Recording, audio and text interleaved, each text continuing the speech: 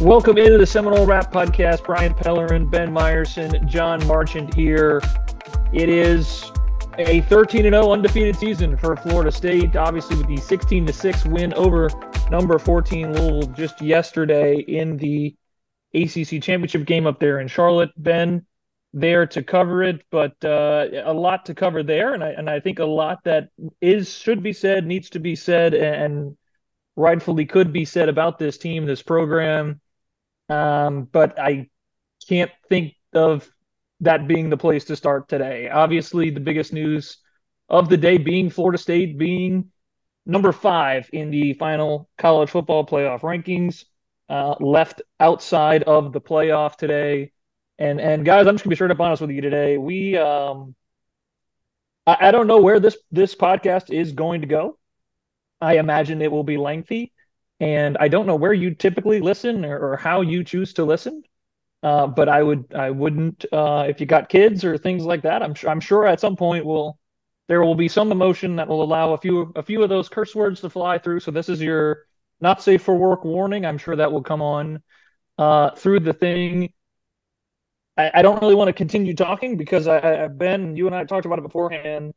John's been our resident guy here, and my request for John, you this weekend was please just survive the weekend, and I'm impressed you have, and I wouldn't blame you if you didn't, but there's a lot to unpack here, but I really just want to hand it to you and let you guide the conversation first, man. You've been here the longest, and I'm sure this is certainly nothing any of us expected. No, you sometimes think, oh, maybe they could do this, or they're gonna, screw FSU or anything of that. And I thought myself, the naive person that I am, there's no way they would do that, right? Because games matter.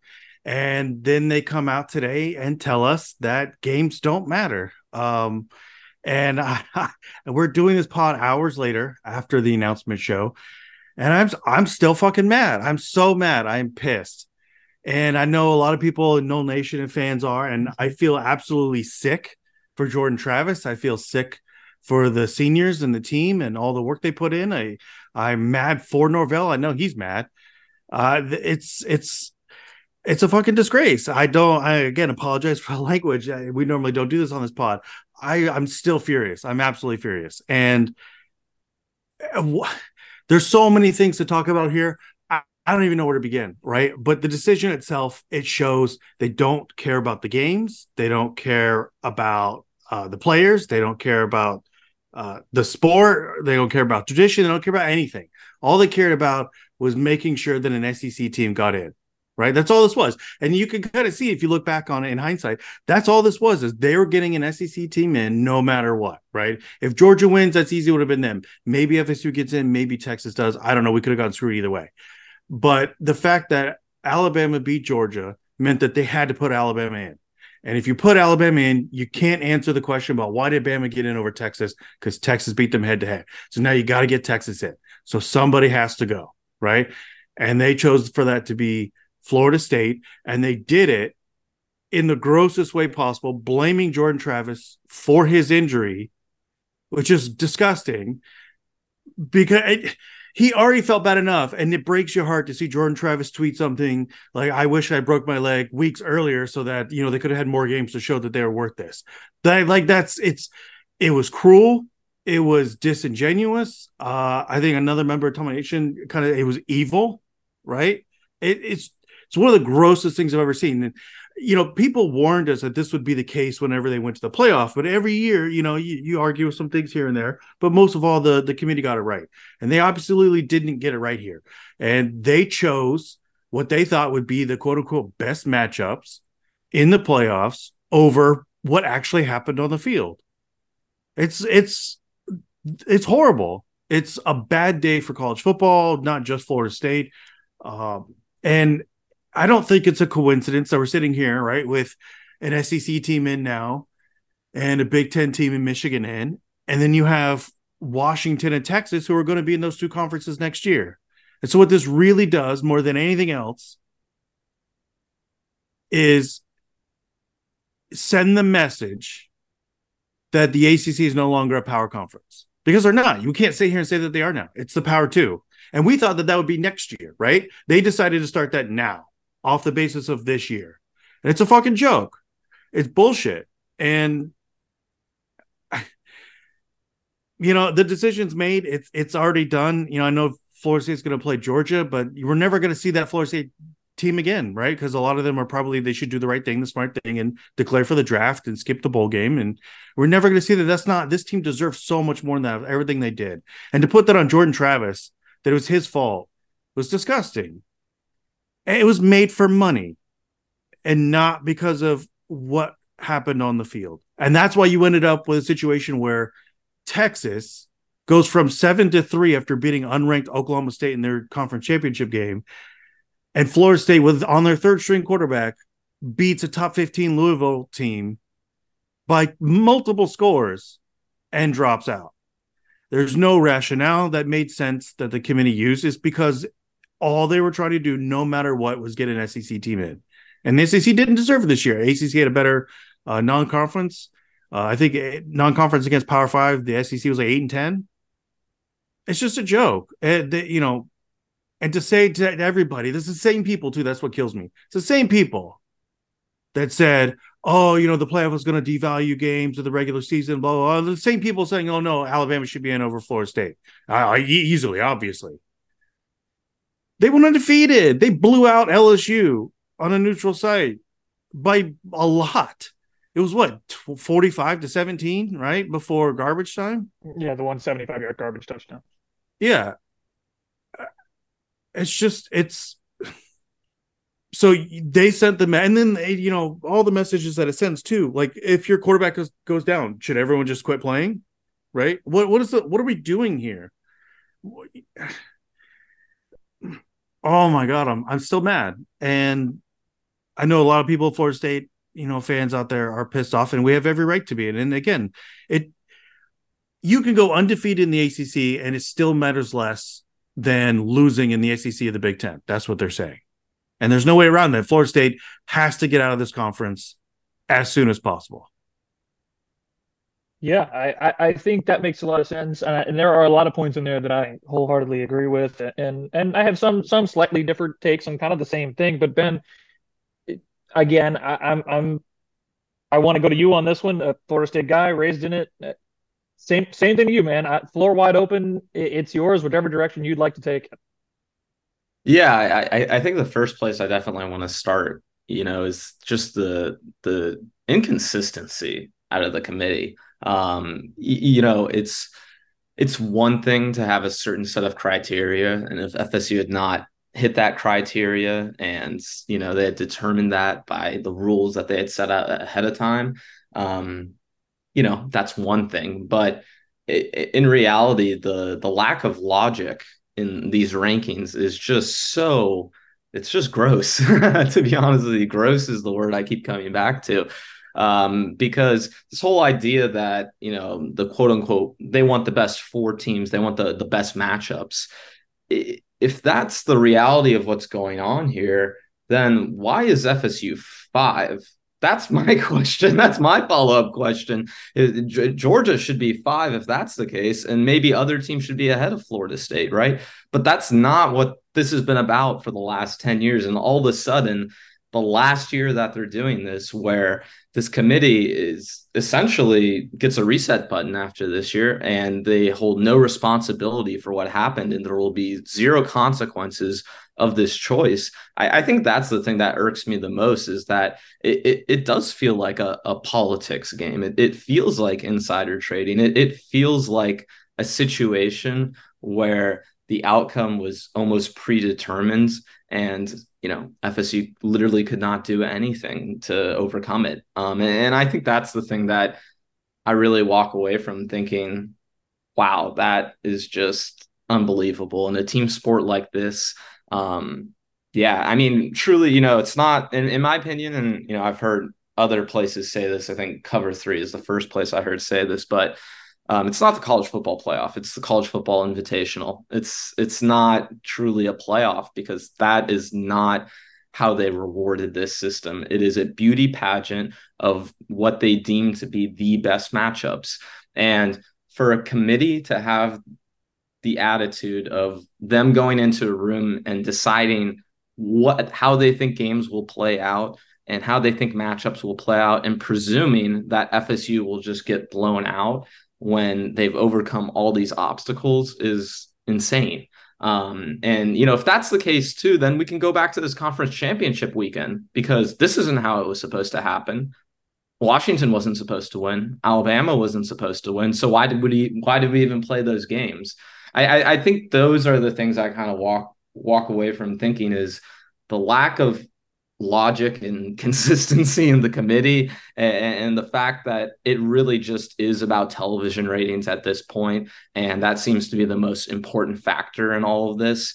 It's just not a real playoff, and I'm never going to consider it that anymore. And the really, really shitty thing is that this committee is absolved of not absolved of blame, but they're, moving forward, you can't hold them accountable because they're going to be in a 12-team playoff. So the rules are going to change moving forward.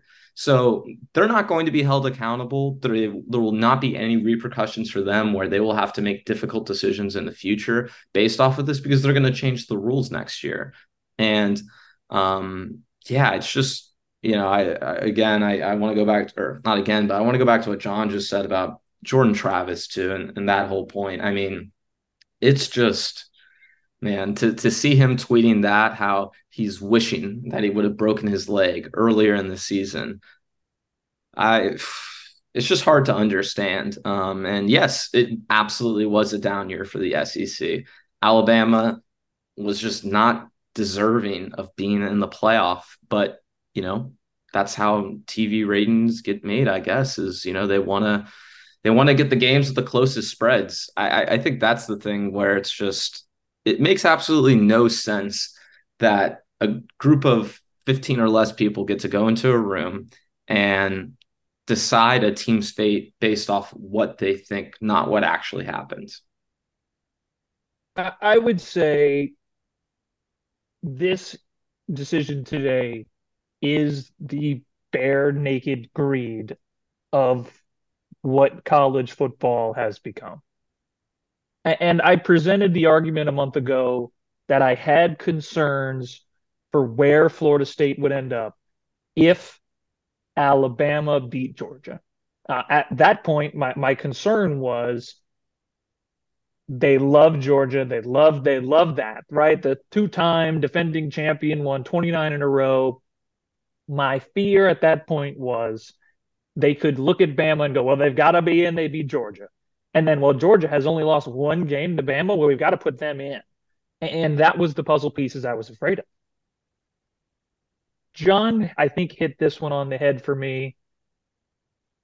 To pin this on Jordan Travis and to be a group of 13 to 15 as a committee and say, this is because of Jordan Travis's injury.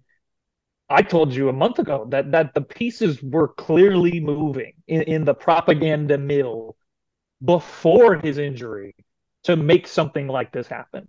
You could see who has Florida State played? You could see the pieces starting to move. Florida State is one of the 4 best teams in the country. There is no way you can make this decision without doing it on an assumption. There's no on-field argument for Florida State not being one of the 4 best teams in the country. John, you said it. They blew out LSU. I was there. Everyone watched it on TV. Millions of people watched it. It wasn't particularly close in the fourth quarter. It was close when the fourth quarter started, but Florida State stomped on the gas and ran away. They did the same throughout the season. But it really felt like, for some reason, this Boston College game was something that just hung with this team forever because everyone needed something to pin against them. But to Mike Norvell's point, over and over again, the other teams in this have proven they can lose. Florida State didn't.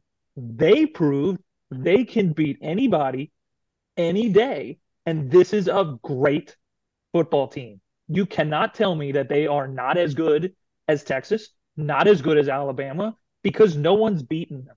If you sit here and tell me LSU was a quality win for Alabama at home when they hurt the presumed Heisman Trophy winner, Jaden Daniels, at the start of the fourth quarter. Didn't even have to face him in the fourth quarter of a close game. And Florida State had to face him, dominated them, held them out the goal line over and over again. It's the same players. To look the rest of the team in the face and say they don't deserve it because Jordan Travis is hurt. That one player is more important than Keon Coleman, Trey Benson, Johnny Wilson, Jared Verse, Braden Fisk, down the list. You are deciding that this team, off an assumption, is not as good as other teams. We sat here all season, and I sat here last week and poked holes in this team. Right? A month ago, I declared the run game was dead. I said they haven't played a starting quarterback in 2 months. Those things are all legitimate. If you haven't watched this team all season, and again, we call that nitpicking. Ben's called it nitpicking over and over again. But if you haven't watched this team all season, which quite frankly they haven't, what you learned last night was like, oh, well, the offense looks okay, and well, this third string quarterback isn't really that good, which, like, no shit. Of course. But if you've watched this team all season, what you saw last night is proof they belong. What you saw on Saturday was that this is one of the best defenses in college football, period. That is a top 20 offense that they dominated at the point of attack. They ran them off the field. The amount of times, even when that offense with a third-string freshman quarterback who had 6 days to prepare for the game couldn't move the ball, Louisville had no shot. They tackled the punter at like the 10, still couldn't score. This is an elite football team. To look at them and say Michigan gets a pass when they intentionally schedule a bad schedule. Don't schedule anyone good out of conference. Florida State goes out of their way to schedule 2 of those. It's not Florida State's fault that Clemson was bad and are ranked, quite frankly, but that because Clemson's not number 10, that's a thing for them. That's a hindrance.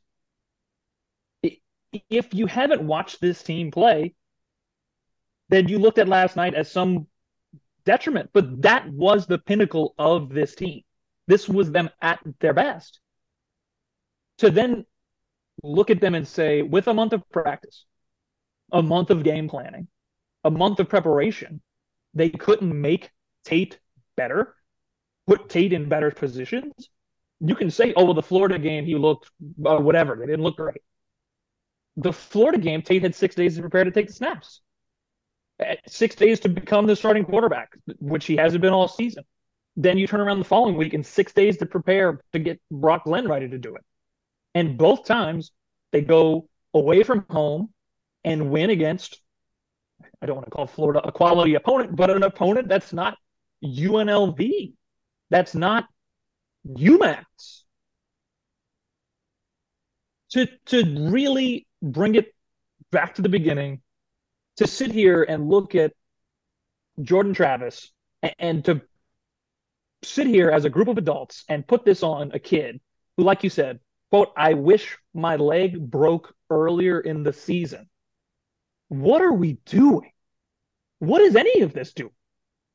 To tell a team who plays hard, plays better than anyone, wins every game on the schedule, does so with the adversity of a backup quarterback, with a third-string quarterback, it ruins the sport.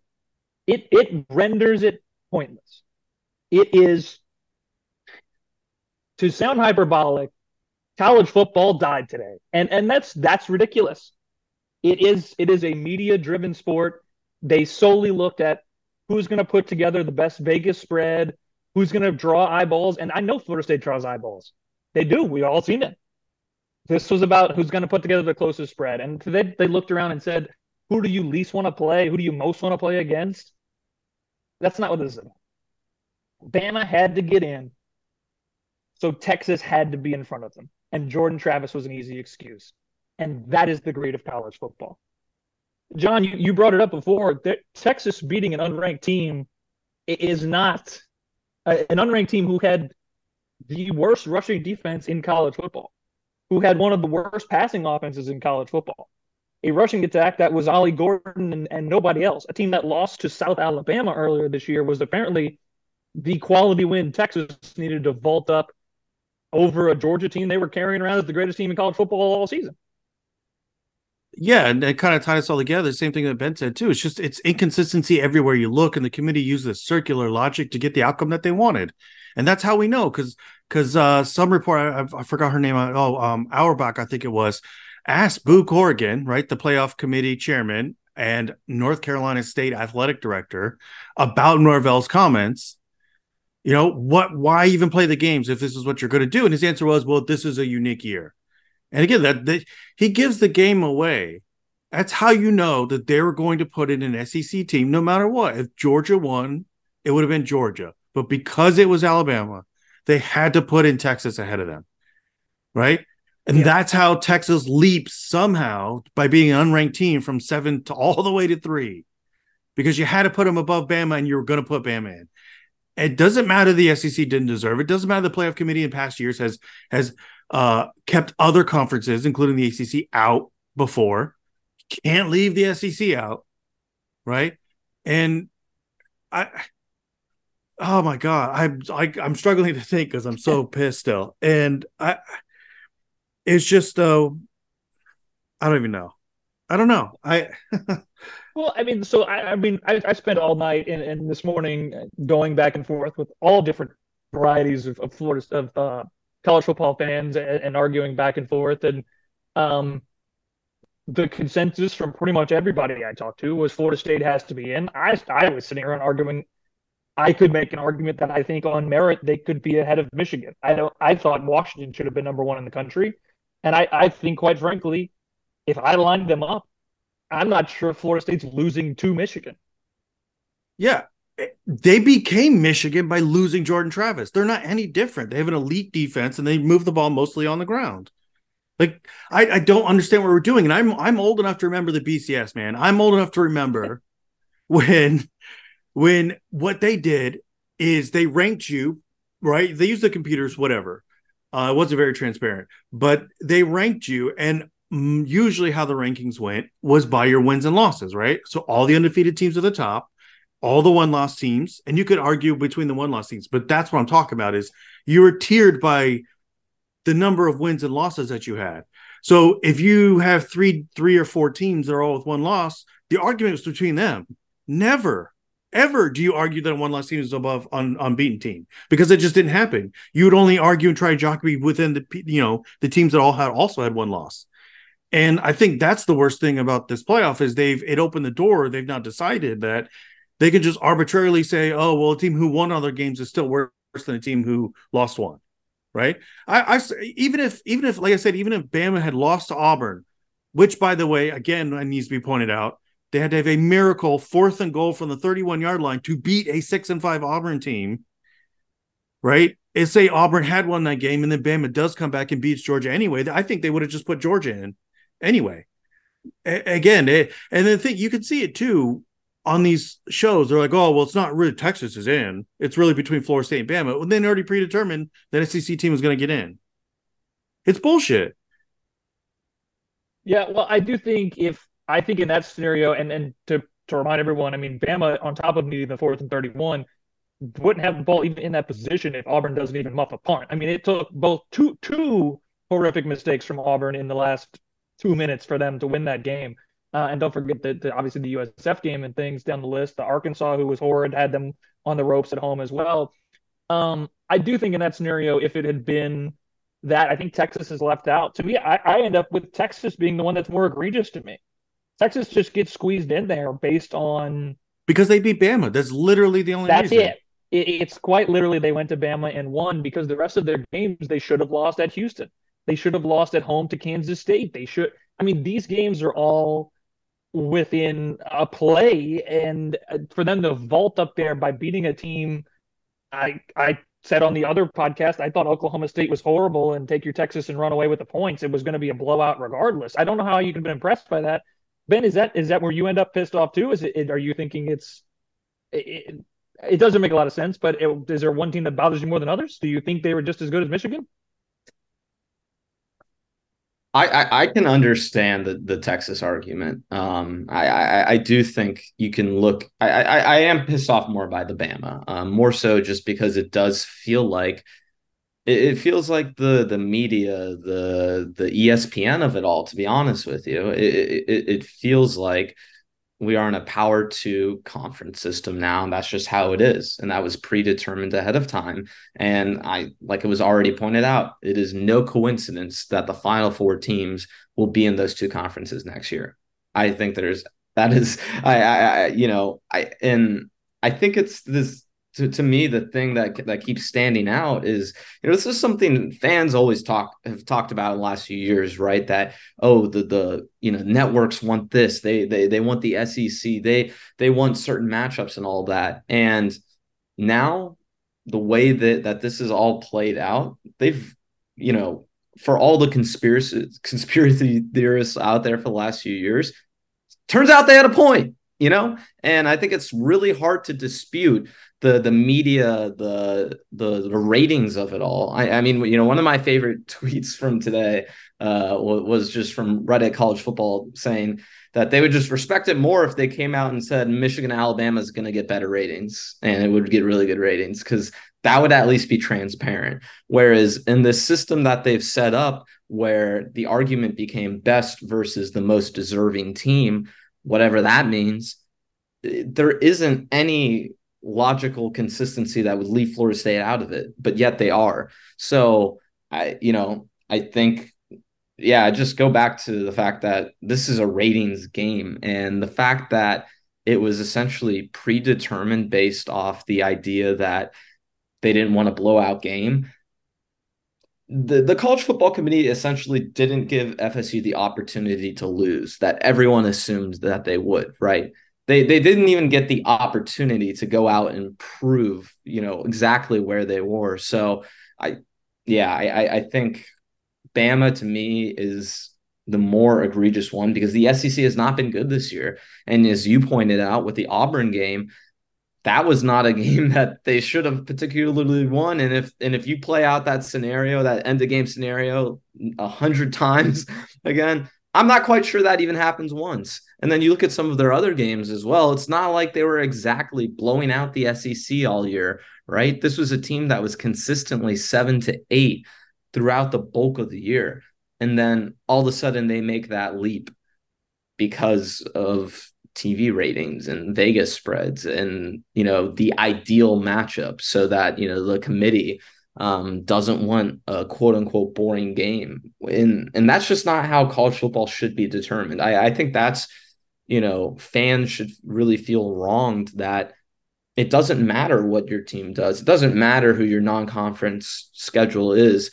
If you're a Big Ten or if you're an SEC team and you're one of those teams, you're going to get that nod now. And I think that's just kind of the way it is going to be now. And I think that's a really unfortunate thing. And to be honest, looking forward, FSU has home and aways against Georgia and Alabama, not starting this year, but the next year. Why should they even play those games? It's not in their benefit anymore to schedule those games, because FSU is either going to be in the SEC or Big Ten, or it's not going to be in their benefit to play those teams in the ACC schedule, because it won't matter.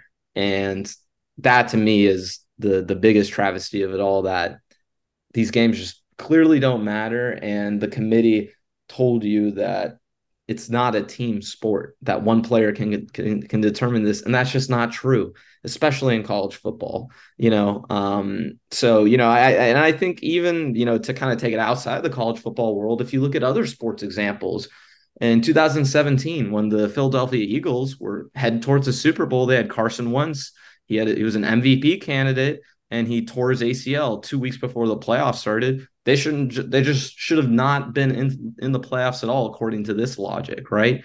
So I just think there is no logic or consistency within this committee. And again, I want to go back to my original point that they're not going to be held accountable for this decision and what that means for the future, because they're moving to a different format. It literally does not matter. So they will live without the consequences of this. So I think overall it's just a situation where, as fans of the sport beyond the FSU fan, or encompassing of it all, like Brian said, both my parents are grads at FSU. I graduated there myself.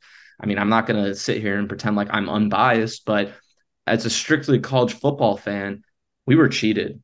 And that is the thing that I just walk away from today feeling like, everything that I felt, everything that I always felt about this sport, about the committee and just how insider trading it felt, it never really been confirmed, and it got confirmed today. Well, and I'll back you up on that, and that it's not um, biased. I mean, obviously, I've made no secret of it. I'm not Florida State affiliated. I didn't go to the school, but this is this podcast is my attachment to it. And you can say like, oh, well, sure, you'd love to have covered a college football playoff team and those things along the line. My wife's sitting a few feet from me here. Went to the 2014 national championship game in Pasadena. Watched Jameis and Kelvin Benjamin rip her heart out right in front of her. Auburn alum. She looked at the TV earlier and said, "That's fucked," because it is. Because it is. This team deserved to be there. And Ben, I do want to come right back to you on that. When you look at this team with Jordan Travis, and I believe it's truly the part that bothers me the most. This team, if you look at, say, Jordan Travis is hurt, they are not that good. They're not that good. I believe you haven't watched this team this season at all, and I'm curious if you kind of feel the same way, because it's not like they were lighting up the scoreboard every week. It's something we talked about all season. They were winning because the defense was keeping people scoreless. It wasn't like every week they needed Jordan Travis to run around and scramble and throw some kind of Hail Mary against Pitt to win. I mean, this was a team that could find ways to score on offense and suffocated you on defense. Yeah, I mean, I think, all year we were kind of confounded by what the hell was going on with this offense. Like what the fuck was going on with this offense when you have Jordan Travis, who is capable of what he was capable of last year, and you add Keon Coleman to that, you add Jaheim Bell to that, you add Kyle Morlock to that, and all of a sudden they look like how they looked. I mean, we had serious questions about this offense all year. They had not played up to their potential, but they keep finding ways to win. And that was the thing about this team is, the whole climb mantra, the resiliency of this team, that was absolutely fucking a real thing. It was not just a Mike Norvell punchline over and over and over like you see with some of these coaches where they got their own hashtags going on and everything. It wasn't just a cute social media thing. It was actually what was going on with this football team. And to see the journey, the 4-year journey that this team has taken from being losers to being middle of the pack to being a 10-win team to the team they are now, and to not have the opportunity to go out and prove where they rank among the best, I just don't know how you can walk away feeling like that's fair, because it isn't. And it's just I keep saying this point over and over, but it feels like and I'm not that I'm going to go political here or anything, but it feels like a politics insider trading sort of thing. It feels like a predetermined outcome where the system was rigged and Florida State was never truly going to get that opportunity. And that's not what college football should be. That's not how fans should be feeling right now. And, for the committee to do what they did, and for the complete lapses in logic where, if this was a situation where it was all about spreads and all about this and that, which it appeared to be for the Final Four teams, again, I want to go back to my first point. Why the hell is FSU 5 then? Because they're not going to be favored over Georgia. I can tell you that. They would not be favored over Ohio State or Oregon or a lot of the teams behind them right now. But again, to get back to your main point, Brian, because I diverted a little bit there, I do absolutely think this FSU team would have been capable against a Michigan, against a Washington. That defense, the way they're playing right now, just how elite they've shown to be, the playmakers they have, the defensive line they have, that secondary, the way they're playing right now, they deserve the opportunity to go out and prove it. And you know what? I don't know if I would have exactly predicted them to win, but to not even have the opportunity to show up and prove it, you just feel robbed of a great sporting opportunity. That's the biggest thing I'm thinking right now is I felt robbed after Jordan got hurt because we all knew what that meant, in terms of for Jordan and the journey he had been on and for everything he had been through to not have the opportunity to see it through, and then for the team to have that happen to them. I mean, you guys described it earlier, heartbreaking, like just sad. It is incredibly sad. And yeah, college football is dead. Wins do not matter. FSU should cancel its games against Georgia and Alabama. I do not think any of those things are overreactions. I can't get past the injury thing. I literally can't. It was gross. And apply, they're like, oh, well, Florida State's not the same team, yada, yada. Well, the Georgia team that Alabama beat yesterday didn't have a healthy Brock Bowers or Ladd McConkey. They're not the same Georgia team that played earlier this year. So why does Bama get credit for beating them? Like, it's all stupid bullshit. It's a fucking joke. It's a joke. None of it, to Ben's point, makes any sense. There's nothing they could say. I mean, again, FSU is ahead of Texas all year long, right? Why all of a sudden they just immediately vault all the way up, right? Why then was Florida State 4 last week? If that was the case, right? And Jordan Travis, that's what you're going to take into account. Why did it change in 1 week? I know Florida State had to play their third string quarterback in Brock Glenn against Louisville, and they won, but he wasn't going to play the bowl game or the playoff game, the semifinal, right? And everyone's like, oh, well, TCU got blown out. We don't want to see that again. Well, TCU won their semifinal game. Every playoff has had blowouts. You don't pick based on the future. It's what Alfred had said in his statement. You don't pick whoever, the best teams or whatever, based on what you think is going to happen in the future. You do it how they did it now, what they did during the season. That's the only thing that matters. And I get the argument trying to find the balance between the best teams and the most deserving. But you only had 3 undefeated teams, right? This is it. And again, this is in the entire history of the BCS and the college football playoff for 25 years. It's the first time they ever left off an undefeated team in favor of a one-loss team, not to mention 2 one-loss teams. It'd be one thing if you finish in the BCS with 3 undefeated teams, right? That's happened, I think. And you had to pick 2 of them, or you had 1 undefeated team and 2 more one-loss teams.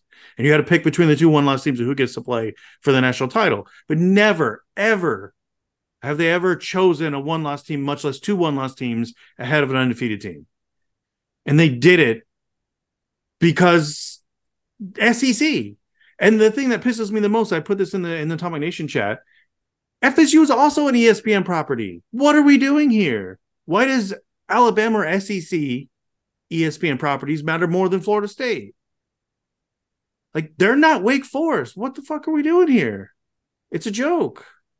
Yeah, and if we go, like I mentioned before, I mean, Jordan, and don't get me wrong, as a Florida State fan and a guy who's watched his growth over the years, it's I don't mean to belittle what Jordan has done, meant to the program or anything.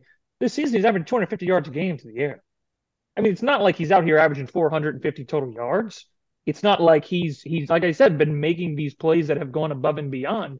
And if you want to sit here and say, well, Florida State's not the same team without Jordan Travis, I like I said, you have a month to scheme Tate into being that or something similar enough to be that. Especially when you have guys, Keon Coleman and Johnny Wilson, who can flatly beat anybody. It doesn't really matter who they line up against. Just put it up there and let them go get it. If anything, I think the bigger issue with this team remained and still was the offensive line, no matter who was behind them. It's just disingenuous. And then you come back to this team and you look. So if you say that it's because of Jordan Travis, they're not the same team without him. That's what Kirk Herbstreit was saying. That's what on down the list was saying. And all of it asinine and unfair.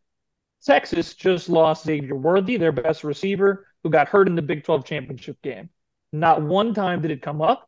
Not one time did anyone say anything about it like it mattered. He's pretty damn important to making Quinn Ewers look good. Big, huge receiver, makes huge plays. Never came up. Washington has played largely throughout the season with injured wide receivers, and they've started to get healthier here and there, and it hasn't mattered. Obviously, Penix being as important as he is isn't hurt. Didn't seem to matter, didn't phase their thing, but their run defense has been bad, has been terrible. They found one game to make it work against Oregon, and it was they're good. I saw it. They beat Oregon. They're in. Okay, I believe they. Like I said, I think they should have probably been one. But there's holes in the resume, and you look at Michigan. I don't even know where to fucking start with Michigan. You open the year with a coach suspended 3 games for paying players. You close the year with the coach suspended 3 games for an elaborate multi-year cross-country cheating scandal of filming players, filming plays, filming signals, and the coach was suspended for 3 games, and we just all just move on and go, yep, that's clearly the best team in the country. That's clearly number one. No arguments. Everyone just, again, wipes their hands up and says, yep, of course. They lost multiple offensive linemen yesterday. Are they going to be healthy? God knows JJ McCarthy isn't exactly, I wouldn't think he's any better than Tate. I don't think he's any better than anything else we've seen. And this committee, and I'm not sure how they rotate it out, and I probably should know how they decide who's on it and those sorts of things. And we're going to reach out to Boo and see if he'd like to join us and explain their discussions and how they got there. And right that he was willing to stand on TV and ask Reese Davis, Alabama alums, questions on what he thought was the reasoning for why Bama should have been in and why Florida State shouldn't have. I'd love to hear if he'd like to take our questions on it and see if he's available for it. But that when they were asked last week why Oregon was ranked ahead, the response was it ahead of Bama, I believe it was, but the response is, well, you got to look at Bo Nix's completion percentage. Who gives a shit what Bo Nix's completion percentage is if you throw nothing but swing passes and screen? There's nothing to do with the football team. They were ranking quarterbacks in there, and Michigan as a football team with JJ McCarthy is no better than Florida State is with Tate. That you couldn't make them just as good as them with a month to prepare. To me, Florida State was the number 3 team in the country. They should be heading to the Sugar Bowl, getting ready to play against Washington for me. I just don't see, and I think they could win that game. I think Washington, on the defensive line that they've shown against Stanford, Colorado, a few other teams along the way, that Florida State might have had a chance to run the ball on them. Or you see those different schematic changes that we've seen from Norvell, and they go into last night's game. I mean, they make the move to the Wildcat, hit the home run, and boom, the game's over. I mean, you've seen this coaching staff, if you've watched them, find ways to make it work. You couldn't tell me in a month they couldn't find a way to run the ball against Washington, that they couldn't find a way to scheme Keon a couple of nice plays, a couple of shots to Johnny. They couldn't have found the ways to get Jaheim Bell finally involved in the run game like we've wanted for months. You couldn't tell me over a month they couldn't find that. And to just say, well, we think they would probably lose is bullshit. Because we sat here last week, Alabama was a 6-point underdog to Georgia. They won the game fairly handily. It was the late touchdown made it closer than 10, but Alabama won that by double digits. To sit here and say, well, we know that they'll probably lose. Last week, we knew that Alabama would probably lose to Georgia. They didn't. It's college football. They're 18 to 22-year-old kids. Anything can happen. But like Mike Norvell said, this team showed up every single week and did it. To tell them they don't deserve it, they could easily beat any one of the other teams with the effort we saw last night, the coaching we saw last night. I mean, John, the adjustments to the Wildcat and the way Fisk was shooting off the line, the plays they made on 4th down against this offense, I told you guys last week, I wanted to see them do it against a real offense, and they did it last night. Yeah, that was a top 20, 25 offense in Louisville. I don't know what they had negative plays in the 4th quarter. They did the same thing to Florida. This is an elite defense. They went from top 25 in the beginning of the season to top 5 at the end. It's a top 15 rushing defense in the country as well. Yeah, they're absolutely dominant up front against a good offense. They did nothing. Who's Michigan played? A middling Penn State team whose quarterback couldn't hit the side of a train station, and Ohio State, who they barely beat. None of it makes any sense. And I think why it pisses me off so much is the whole point is it's just going undefeated in the ACC is not good enough. I don't think like you guys said, I don't think it would have mattered to Jordan Travis if he didn't get hurt. They would have found a way to do it anyway. Because being in the ACC is not good enough. That's what they're saying. You have to be in the Big Ten or the ACC. Or the You Big know, 12, apparently. Yeah, yeah, which now no longer exists. But yeah, like or a future Big Ten or future SEC team. And they're saying, well, Texas is obviously in because they have the best win of the season because they beat Alabama. Didn't Texas lose to Oklahoma? Didn't Oklahoma lose like 3 games? How far are we going to play this game? Like, didn't Oklahoma State beat? Like, Oklahoma State lost to UCF by like 1,000. Alabama was in a dogfight with USF in the third quarter. What are we doing? Everyone's like, oh, well, Florida State only barely beat BC. Georgia almost lost a couple of games. Like, nobody was great this year. Georgia should have lost to Auburn, too. Yes, nobody was great this year. Everybody was beatable. And yet you leave the undefeated team out instead of 2 1-loss teams. Again, not losing used to matter. And I don't know. I'm never going to get over this in a way where I'm not going to be pissed every time I think about it. I'm never going to not be pissed off at ESPN for pulling the strings and making this happen. Never not going to be pissed at Boo Corrigan, the North Carolina State Athletic Director, who essentially just went right along with making his own conference irrelevant. The same North Carolina State that flipped and voted to expand because they know what's coming. The Florida State and Clemson and other programs want to leave North Carolina. And all the people who helped shill for this. It's a disgrace. Everyone should be ashamed. And I think the shamelessness is what kills me. And again, I keep going back to using Jordan Travis's injury to kind of justify this blatant money grab, cronyism, all the things that Ben and you, Brian, have said. It's just gross. And college football is much worse today and going forward than it was yesterday. There's no logic in anything that you did, any reason that they give. You have 10 other examples of why that's stupid or doesn't make any sense. They just did it because they wanted to. And, I know there's a part of me and there's some other fans out there who want Florida State to not play in the Orange Bowl. I know they're never not going to, they're just not going to do that, but it kind of feels like they should just say, yeah, no, thanks. We'll finish 13-0 and undefeated. It's not going to be the same teams. I think half of both of these teams are going to, players are going to declare it won't be the same game. But people are going to use it. Oh, see, Florida State shouldn't have gotten in because they lost to Georgia by like 10. When you play 2 totally different teams than we saw this whole season. None of it made any sense. And there's nothing that they can say that would justify it or make it feel any better.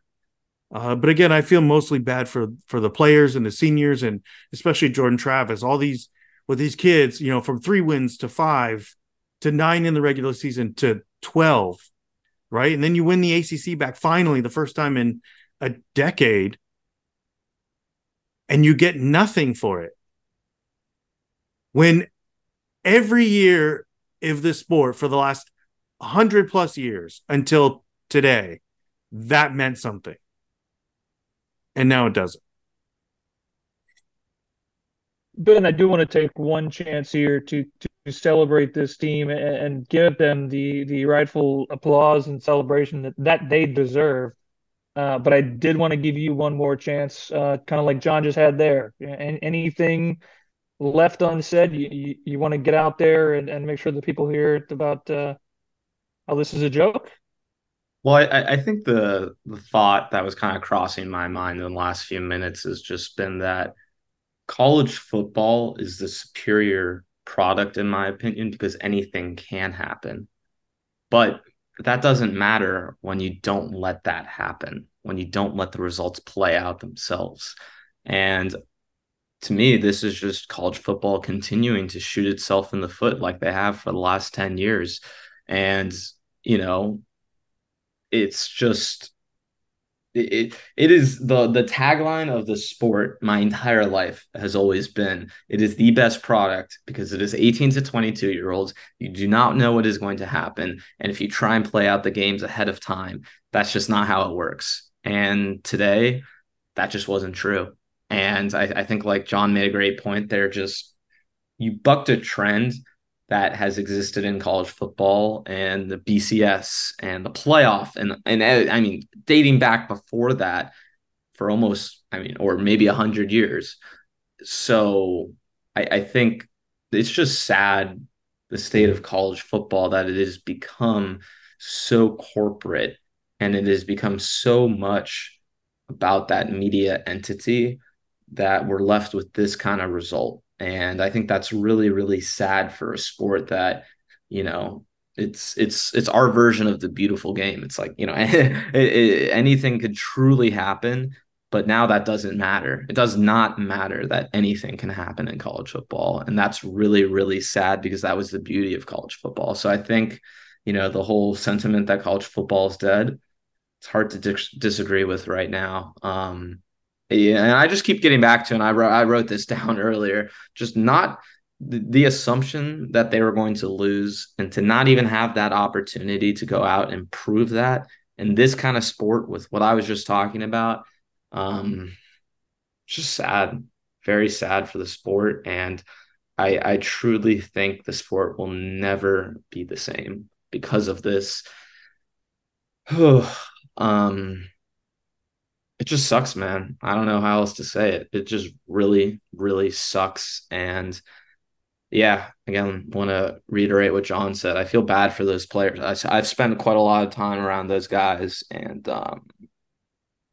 yeah, I I don't even know even really what to think about all that right now. All these guys who are never going to play for Florida State again because of a decision that like 13 people made in a room. That is fucking ridiculous.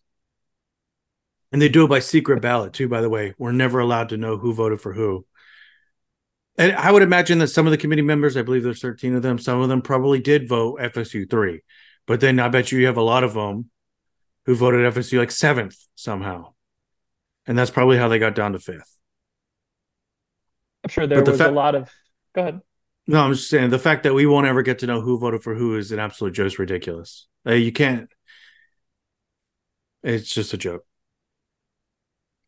We were sold for a few years here since really 2020, I believe, the idea of college football's death being NIL, being players being paid, that Jordan Travis could sell Tiger King t-shirts would somehow dismantle the sport, that so on down the line, that would be what ended the sport.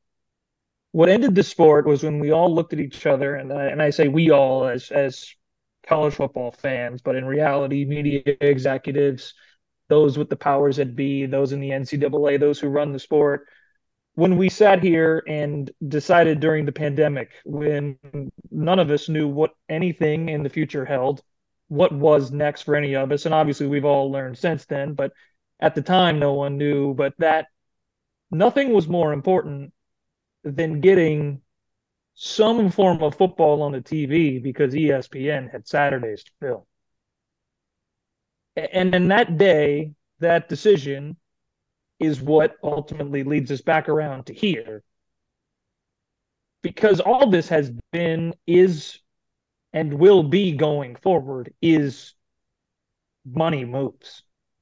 It's all money moves. We sat here all offseason discussing, does Florida State have the money to buy their way out of the ACC this year? Is it next year? What does the TV contract say? Florida State is one of the premier programs in college football. They are one of the 5 programs, if not probably higher, that you would say are college football. To decide that the dollar, that to Ben's point, ratings, because you are not letting it decide on the field, what the end result will be. You are deciding it in a boardroom with suits, with guys old enough to be my grandpa, that they decide what 18 and 22-year-olds will do on the field is asinine. And quite frankly, is that. It is greed. It is dollars. It is the bag that the old men in charge have decided is more important. So no, the end of college football is not Jordan Travis selling T-shirts or Keon Coleman working drive-throughs or whatever other sponsorships the guys have. The death of college football is old guys chasing dollars, and that is where Florida State died today. Was on the decision of dollars. Not one thing a single one of those guys did in this room. Not one of those guys did the worked hard for. Not a T-shirt they sold, an autograph signing they went to. Not a one of those is what put them here. They worked all year. They worked all off season. Ben, you said it, man. You were there yesterday. You were there in their faces, talking to them. Braden Fisk grew up this year in a way that none of us ever expected. Jared Verse turned down NFL millions of dollars to come back and compete for this thing. Trey Benson probably could have done the same. We can go down the list, right? Keon Coleman's growth as a Florida State star happened right in front of us this year. The blossoming of Tatum Bethune, you see AZ growing up yesterday. I mean, you can go down the list and see guys who sacrifice so much to come back, compete, play at an incredibly high level. It's ended on the pursuit of a dollar. And John, I want to stop that conversation there, and I want to specifically talk to this team, 13-0, ACC champion, chance to finish the year as one of the undefeated teams in this school's history. I know this will be part of this team's legacy, and to your point, we don't know what they'll look like in the bowl game. Guys declaring, guys going pro, guys just wanting to sit it out. That way they don't hurt next year's playoff resume with an injury. How do you remember this team? What is it that when you look at this roster, what do you see? Because there's a lot to unpack in what this team has meant to the program and to themselves. I'm going to always see and remember when I think about this team, the 13-0. That's how they're going to end for me. Them on the stage, winning the ACC Conference Championship trophy, and the way that they did it, right? And we had talked all season long. We had said this was going to be a fun season. This was going to be good. We thought they're going to have a top 5 offense, and on sometimes they did. They looked like that. And other times, like I said, we talked about we've all nitpicked them and all the stuff, but one thing they kept doing is they just kept winning. It's like what Norvell said in the post game after Louisville. They just win. After game after game, opponent after opponent, they won.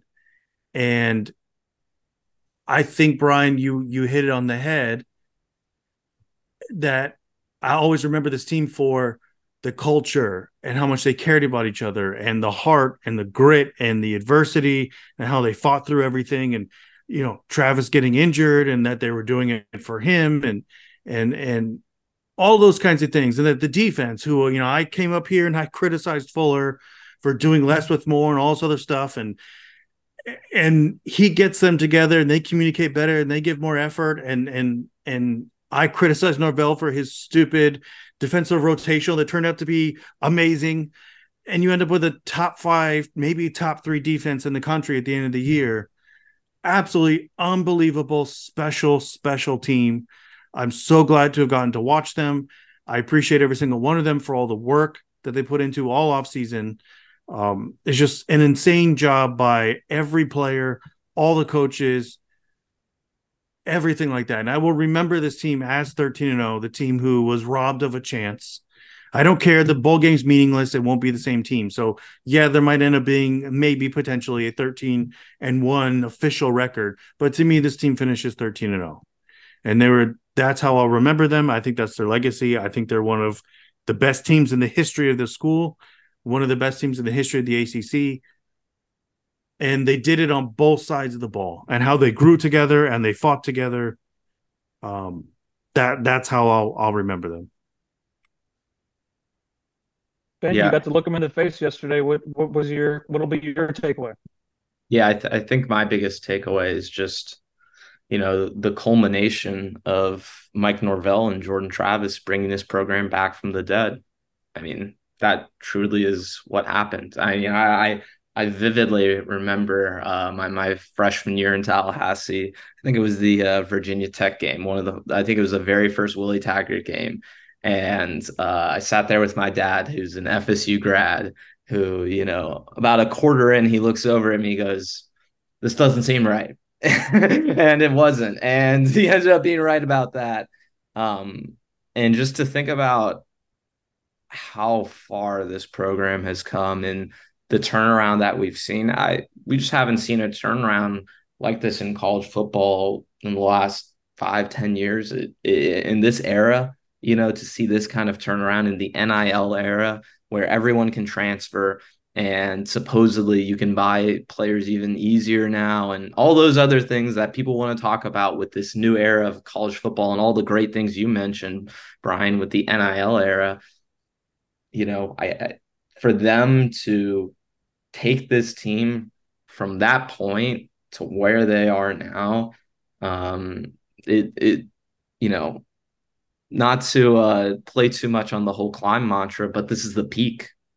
They peaked. This is the peak of what they climbed towards, and like John mentioned, for them to be robbed of the opportunity, that's obviously going to stick with me for a while. I think the other thing, though, that does come across my mind, and especially just being someone who I really enjoyed the NFL game and getting to see the players from college to the league, is just how many superstars are on this team who are going to be difference makers on Sunday. Not just NFL players, not just guys on rosters, like legit fucking difference makers on this team.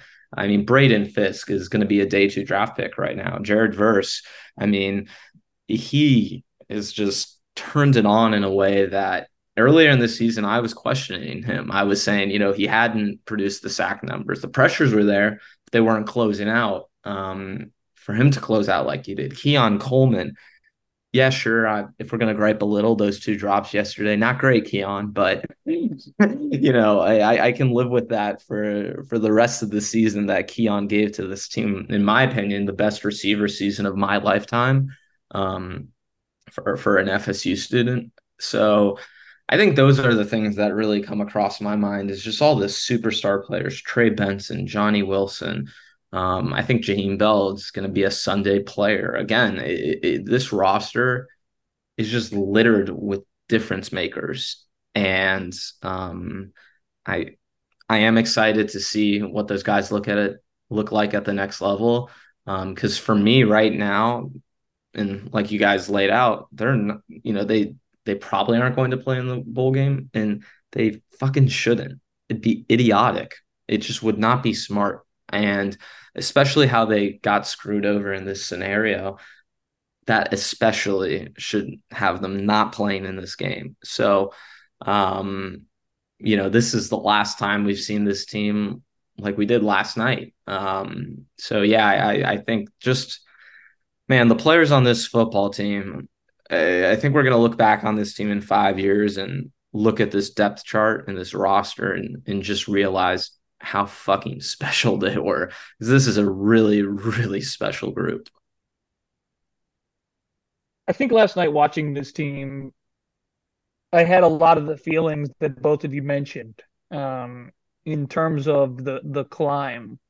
Watching them celebrate after the game, and Norvell turning around and I wouldn't call it jumping into Alfred's arms, but embracing each other. He more jumped into Odell's arms as he got hoisted up in the sky. And it actually brought me back to my first day covering this program. Perry actually drove us out to Lakeland, where Norvell and the coaching staff were running a youth football camp, to call it that, in what amounted to the field next to the parking lot of the Tigers like spring ball facility. And it felt small time. But at the same time, you could see a guy who cared, a coaching staff who cared. There's no reason for Florida State's entire coaching staff to have been in Lakeland on a random, I forget what it even was, June or April or something, off-season time, post-spring game. But Mike Norvell saw where this program needed to come from, and it was instilling the care into the community. And that goes beyond Tallahassee. It goes beyond, quite frankly, Florida, but at this point it was Lakeland, but it goes to Knowles Nation everywhere. To go from there and see the guy who was willing to stop and take a picture with everybody, and Odell being a celebrity with everyone sitting around, to then watching Mike Norvell, like I said, jump into Odell's arms, to watch him turn around and embrace Alford like that, and look at his players and be on the field and celebrate, felt like the top of the mountain, the climb to the highest point. And I still, watching it last night, was like, this is crazy. Because John, you and I have sat here going back to even before Max, to when Juan did this with us. We talked about how that first year was the lose a lot year, the lose a little year, the win a little year was this year, and next year was the win a lot year, was the year you're supposed to build to it through Norvell's work in the portal, the recruiting, the coaching, the way they have turned things around. This became the win a lot year. You got there early. Now, the way the roster is built, you kind of had to get there this year because next year you've got a lot of pieces to still fill. But I sat there going, wow, they really climbed it quicker than expected. I can't, you're so used to seeing there just being a hurdle. You climb and you face it. And it was like Jordan's injury is that. You overcome it. And I was like, wow, this is just awesome, because the LSU win of not this season but the year before was like, okay, they can do this. Like, you could see the building blocks starting to come into place. The Clemson win this year, the finally the deep breath on it, and you could see the marks on the climb to get to where they are today. Look at the climb of the program, like Ben said, from the depths of where they were, the alleged death of this program, to last night, to today. The cloud's almost clear, and you realize there's still so much more mountain ahead of them because of the way they were treated today. It hurts. It's unfair. It sucks. I don't think anyone's better equipped to handle it than Mike Norvell. He shouldn't have to. He shouldn't need to. He should have the first opportunity for this team, this program, to fight for it. But I think he can do it regardless. And if I had to pin anything, that's where I'd end up with this program, and how he instilled his imprint on both this team, the program, the boostership, the fan base. Everything I've seen from any one of you guys, from our group chats, the Twitter timeline, and beyond, everyone loved this team. And I think it all goes back to Mike Norvell being that guy who just gives a shit about what he's doing. This team, this program, and everybody around it. The guy deserves his bonus, I'm sure, is in his contract, that the playoff bonus. So someone write the check and give it to him to fill that spot. And I guess it's just keep climbing. And as unfortunate as that is, and that guy deserves it just as much as anybody else in this program does. That he instilled this program and brought it from Ben's sad day watching Virginia Tech with his dad to today. Work's not done, and he's not going to quit, I'm sure. And I think, the video is all over of the team reacting to the news of not making it. The video that ESPN is just drooling over all over their TikToks and their Instagrams and all those things. But at the very end of that clip, Norvell jumps out of his chair and gets up to the front of the room. That's a leader. That's the guy you want leading this program. His statement is spot on, and I'm sure that is the nice version of what he wants to say. Pay that man whatever he wants. Go get the money from your boosters, the fan base. If you're pissed, support this team, support him. You have every right to be. All of us have every right to be. But you've got the right guy in charge. Yeah.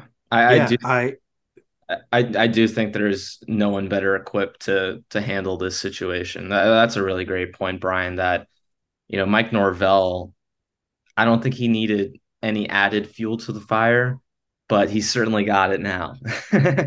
And yeah, no, I just wanted to mention that it's a really excellent point that, if there's one good takeaway that we can walk away from with this situation is that Florida State football hasn't been in as good as a state as they are right now for 10 years.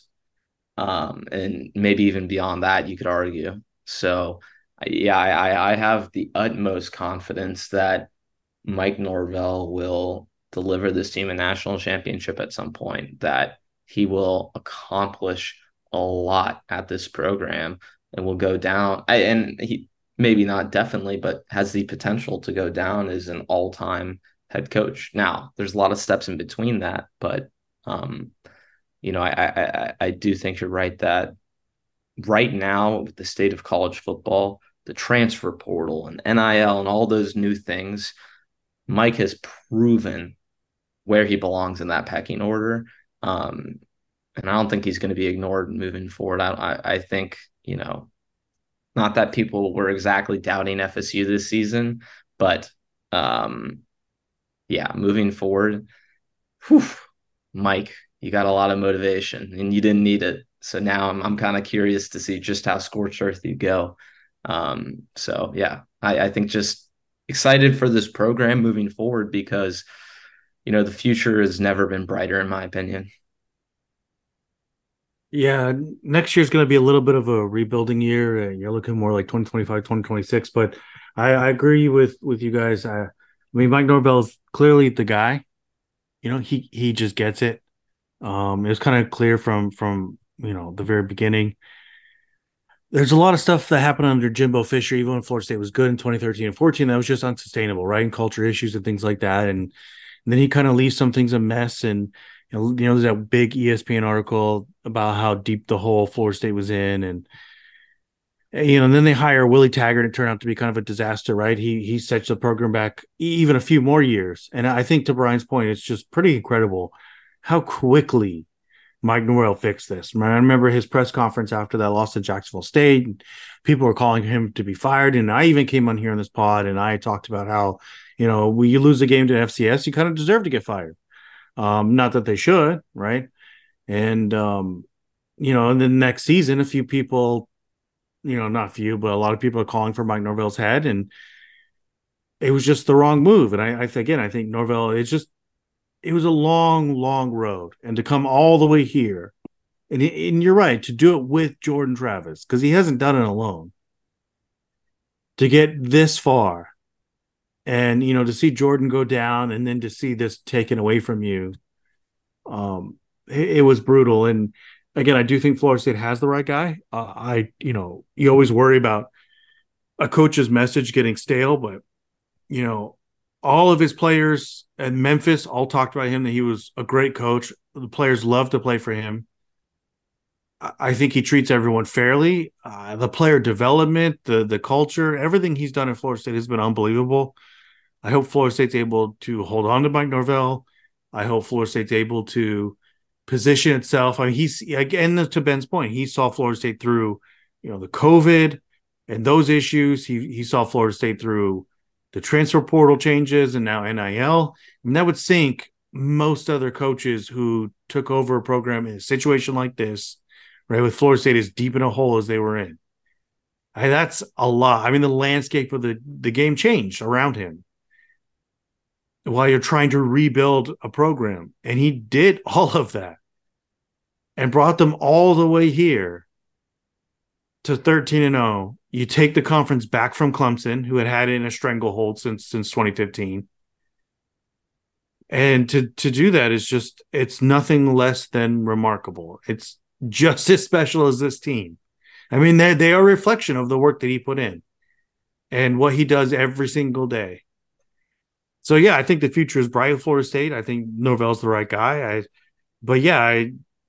I hope he gets more shots. I think with the 12-team playoff, it's going to be more difficult to go all the way and beat a bunch of teams that are just as talented, if not more than you. But I like to see him try because I think he's going to do pretty good. I do think one thing that, kind of stood out from last night, and of course, so I was at the press conference last night after the game, just to give some context to listeners.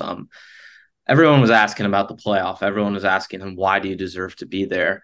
But one of the statements that Mike brought up himself that really stood out to me is this is the highest GPA in program history, I believe, and the culture that he has set in this program, not just on the field, but off the field, the young men that he is building up, and the stories that I think we're going to hear about years from now about ends of the roster guys and players who didn't necessarily get all the playing time in the world, and just all the people whose lives he improved.